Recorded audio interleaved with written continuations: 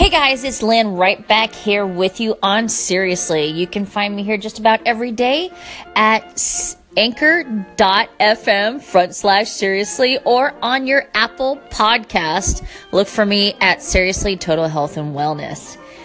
Well, we've come to an end of another week and we've had some pretty big things happen this week. We've had some triumphs and some tragedies. And I don't know about you, but when things get heavy, and not just in my world, but in life in general, everything around me, I've learned that not just grabbing on to faith and positivity, but that's when I really reach for my gratitude journal and really start writing down the things that I'm thankful for, but going back and reading the things that I am just so grateful for. I think it's important to live that attitude of gratitude every day. I think life shows us that tomorrow is not promised, and we need to do things for ourselves physically, mentally, and emotionally to create that happy life that we all need and we all deserve. I've turned off the news.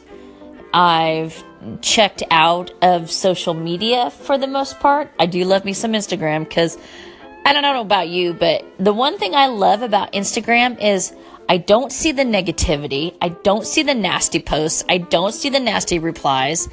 It's all pictures, and you can have pretty pictures of your friends showing off their kids, or, people celebrating their triumphs. And, Instagram for me is the one positive piece of social media. It's not a Twitter where people are at odds. It's not a Facebook where people are leaving random, shitty replies on your Facebook page, or,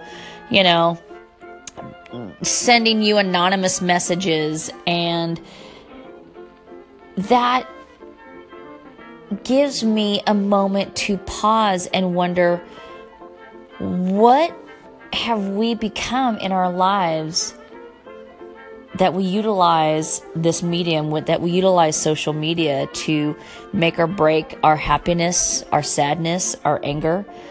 So my challenge for you is to feed yourself, feed your happiness. You have to do that every day. I didn't realize this until I started practicing it. And I am here to tell you, and I always say this, I'm not like hippy dippy. I'm not going to live in a yurt and wear Birkenstocks and stop shaving my armpits because, oh my Jesus, I like heat. I love indoor plumbing.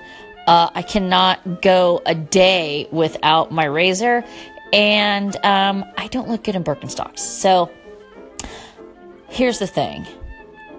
I'm not just suggesting, I am asking, I'm begging you, take a moment, whether it's just to tell the people in your life how much you appreciate them. It's hard sometimes.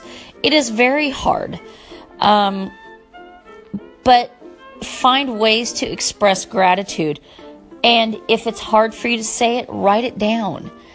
A gratitude journal is probably the one thing that has saved my mental and physical well-being, and I really, truly, wholeheartedly believe that it will do the same for you. The things that are happening in our environments are cause and effect.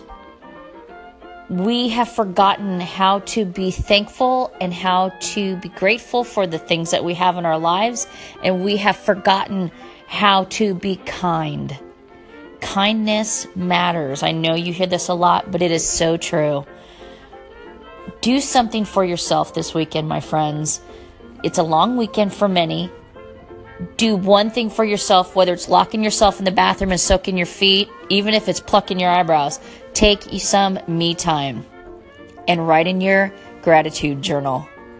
All right, guys, that's it for me right now. Have a blessed weekend, and I'll catch you right back here later. Bye-bye.